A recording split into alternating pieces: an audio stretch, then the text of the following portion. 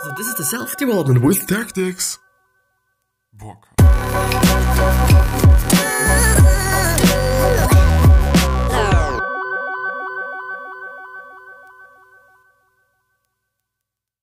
So, today we're gonna talk about video games. Today we're gonna talk about playing games. So, do you wanna play a game with me? Or not? I mean, it is fine if you don't want to, because I can understand, you know. And today I'm sitting. As you can see, I'm sitting today once again, just because I wasn't in my standing work mode, and therefore we are just, But there's gonna be a lot of cool things coming up, and I'm still holding my phone, which is something that I quite do not understand. But anyway, I'll see you after the intro. As always, you know, is every single day. And with that being said, hello, welcome back to the next episode of the Self-Development with Tactics podcast. And I'm really happy to be here and record this episode and talk about this amazing thing, about video games. Because video games actually have been a pretty big part of my life up to, I think, actually 1.5 years ago, kind of, you know, because since I've started the whole podcast journey, since I've started to do whatever I'm doing here, I haven't been playing that much games, you know, especially like in the whole Corona thing, blah, blah, blah. I found myself just thinking about playing games, you know, and just also playing some games with my girlfriend and just kind of pursuing her to do that with me, because I think it is a pretty cool thing sometimes, you know, not always, and I've also just felt quite unproductive and bad after playing some games, you know, on some days, even though I've just been completely fine with everything quite, you know, I didn't have anything to do then, but I don't know. I really don't. So it's not just really like the most productive thing, I would actually say. It just really comes up to what you're doing with it. Of course, if you're a streamer and if you're making money with it, then of course it is something that's pretty fucking productive. But I found a few great articles covering as well whether they make people violent, whether games are good, what the benefits are of games, and what the negative points of games are as well. There seem to be just a lot of different opinions and a lot of people just saying different things. But anyway, we're going to go through that. And as you can see on the left side, I'm again having some sort of a script. It's not really like scripted, but I'm having a few ideas there and a few things that I've copied out of the web, the World Wide Web, and this is what we're going to talk about. So the first part is actually from the CNBC Make It site. All the links are actually in the document. Please check out the description, or that description actually, because there's a lot of free things that you can get. First of all, there is the link to the podcast, because this is actually a podcast and a YouTube quote-unquote show. On the other hand, you're also going to get 3 things, as I said. For example, the free PDFs of the things that I've highlighted in this episode or in other episodes. If I've highlighted something, then it is going to be in a tiny PDF. You can download it and print it and share it and do whatever with it. And there is everything in this that I've gone through in this episode, which is pretty amazing, because some people like to listen, therefore we're having a podcast. Some people like to watch, therefore we're having the YouTube videos. And some other people like to read things, and this is why there's also the free PDF. And there's as well some music, so if you do want to have some background music in this video, then please also check out the 3rd link, or it's actually I think the 4th link, but 3rd section, something like that. And there's also just different tracks to choose from, and they're all I think an hour long, so you should be fine. Everything should be fine, should be good to go. And enjoy the episode, and I'm gonna see you. Might also be just putting them down into the description, but I don't know. Since I tend to forget a lot of these things, I can't promise, you know. In the new Nintendo video game Animal Crossing New Horizons, which was released on Friday, players are encouraged to build their dream getaway on a deserted island. Go fishing and make friends with other people in the village. Other gamers are rediscovering The Sims, the open-ended computer game that allows you to craft a fictional world and determine the fates of different characters of Sims. Turns out there are psychological reasons why people are drawn to video games right now, besides the entertainment factor. Chris Ferguson, who is a psychology professor at the Stetson University, who researches the impact of video games on people's well-being, tells CNBC Make It. So there is some scientific, I would say, quote-unquote scientific basis there, which is something that's pretty cool, which is something that's great. So he says, we have difficulty getting certain needs met in real life, so we turn to virtual worlds, he says, and I think it just definitely makes sense. You know, we're just not getting maybe like the human interactions, and therefore where we're just drawn to online games, whether it is MMORPGs, whether it is shooters, whether it is something else where we can just also maybe communicate with people, which is of course always going to be really polite and always going to be top-notch academic. I know it's always going to be like proper sentences. It's never ever going to be just some shorted bullshit and stuff and swearing and bullying people. No, definitely not. You know, this is not what we know of video games. This is just, I don't know, it's just complete dreams what some people seem to be Anyway, a world building or life simulator games might be especially useful during the COVID-19 pandemic. Here's why. And they've brought up actually 3 different reasons, you know, as far as I've copied them. I might have just lost one of them. I don't know. We feel in control. And I think this is definitely a good point, because we indeed feel in control, because we are in control most often. The problem there is, and I've been also thinking about it then, what happens when we are not in control, even in a game? You know, is this then like just a real reason to be completely fucked and completely like out of mind? Or is it just like, well, anyway, it is what it is. You know, we can't do anything about it, but we're just gonna go ahead. The second thing is they keep you social. And then I thought, well, I don't know.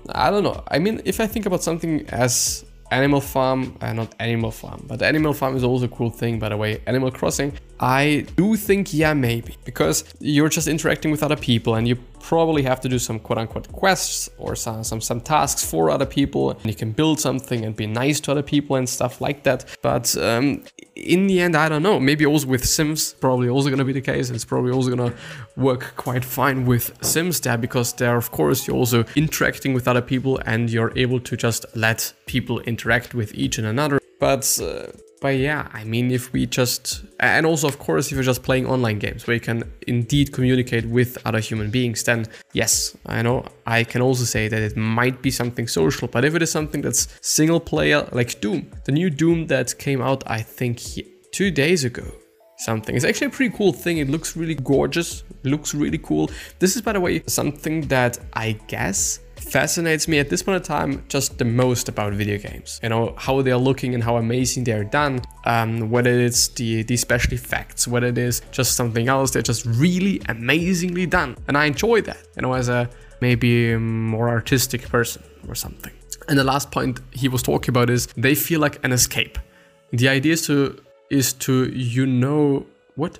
Their idea is to you know how a sort of fanciful version of life and the world, Ferguson says. Yeah, I mean, of course, like, but I can also say, okay, just watching a Netflix series is also like an escape. You know, I'm not really in control and there might also be happening something relatively bad, but it is still an escape. As well as just, I don't know, playing soccer, playing football, watching soccer, or doing anything actually is an escape. It just really depends on how you think about escapes. Of course, I guess it is probably going to be something that you actually like to be doing. If we think about it and also talk about, like, I don't know, homework, not really, maybe, you know, because it's probably something that you kind of have to do and you don't really want to. Video games don't make kids violent. This is actually an article by Christopher J. Ferguson, which is also the same guy that was talking before. Because I've actually was willing to look him up, because I thought, well, maybe there's some articles that he's having, maybe there's some other stuff that he's having where he's also talking about video games, but there's actually not that much. You know, there's not that much. So this is an article that was published on December the 7th, 2011. And I'm gonna read. Despite grave concerns that violent video games leads to aggression, the research suggests otherwise. Even while video games sales have skyrocketed, youth violence plumped to its lowest level in 40 years, according to a recent longitudinal study of my own. Following 165, which is quite something, it's not too much, but it is something, 10 to 14-year-old boys and girls over a 3-year period. Now in press with Journal of Psychiatric Research finds no long-term link between VVG, which is I think violent video games, and youth aggression or dating violence. Which is, by the way, something that's quite interesting that I also kind of thought about that. Like, has this maybe something to do with violence in relationships? Dating violence? Pretty interesting. Pretty interesting. Another recent longitudinal study with young German children published in the Media Psychology by Maria von Salisch, I'd say, since it is with German kids, I'm also going to pronounce it German, and colleagues, is it colleagues? I think. Similarly found no links between VVG and aggression. And there's also the link. Yeah, I don't know. As I said, there's so many different opinions and there's so many different people talking about that, and everyone just thinks about something else. And there's also like just other, and we're gonna come to that a little bit later on, I think in a few seconds.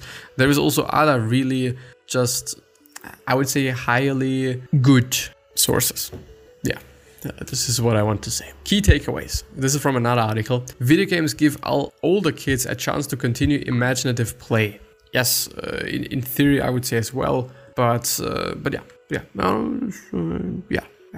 Kids can get extra reading practice through video games, which is something that was quite funny. Like, I mean, the only thing you're concerned about, like, do my kids get enough reading practice? Because nowadays, nobody's reading. You know, you see nobody reading a book. Nobody's having even a book in their just mind. Nobody even knows what a book is, you know?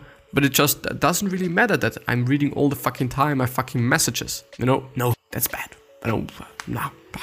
It's not a book. If it is not a book, it's shitty. If it is not a newspaper or book or something else that's printed, it's shit. We can't read.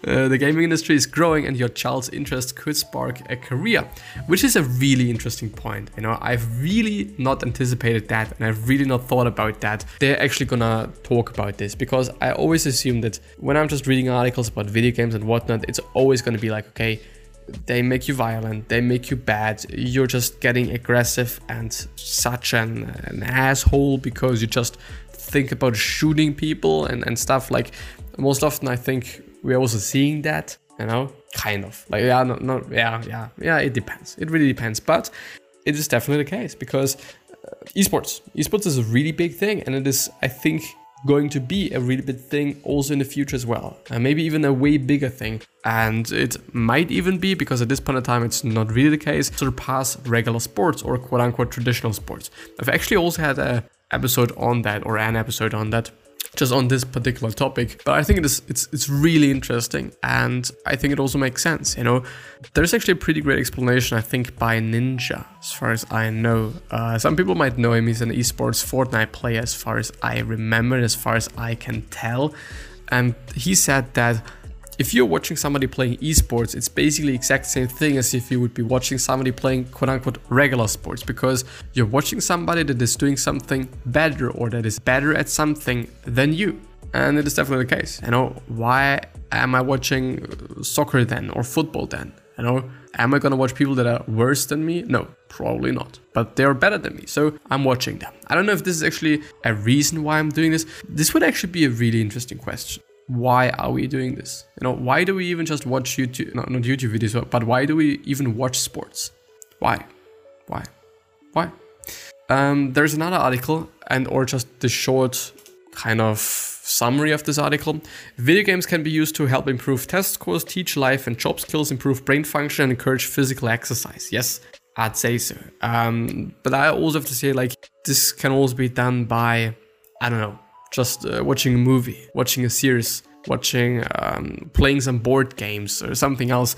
Like, a lot of things can encourage you to do physical exercise, and a lot of things can also teach you some life and job skills, which is, by the way, something that I've also thought about. Like, I've also thought about making a game that's trying to teach people some valuable quote-unquote lessons, I'd say. And maybe especially for kids, you know, that I mean, I would of course make it about kindness, make it about passion, make it about patience, and make it about just being a nice and amazing human being. Because I think it is a really great way to just teach these things, because it is immersive. You can just, I don't know, be in this world, and you can just play this game, and you basically learn all those things, not really directly, but like indirectly. You know, it's not like real learning stuff. You know, it doesn't feel like learning. At least this is kind of the goal there, I'd say. But it is more or less like playing a game. You know, it's fun, but you're learning something. Even though you just maybe don't really recognize it, you're learning something.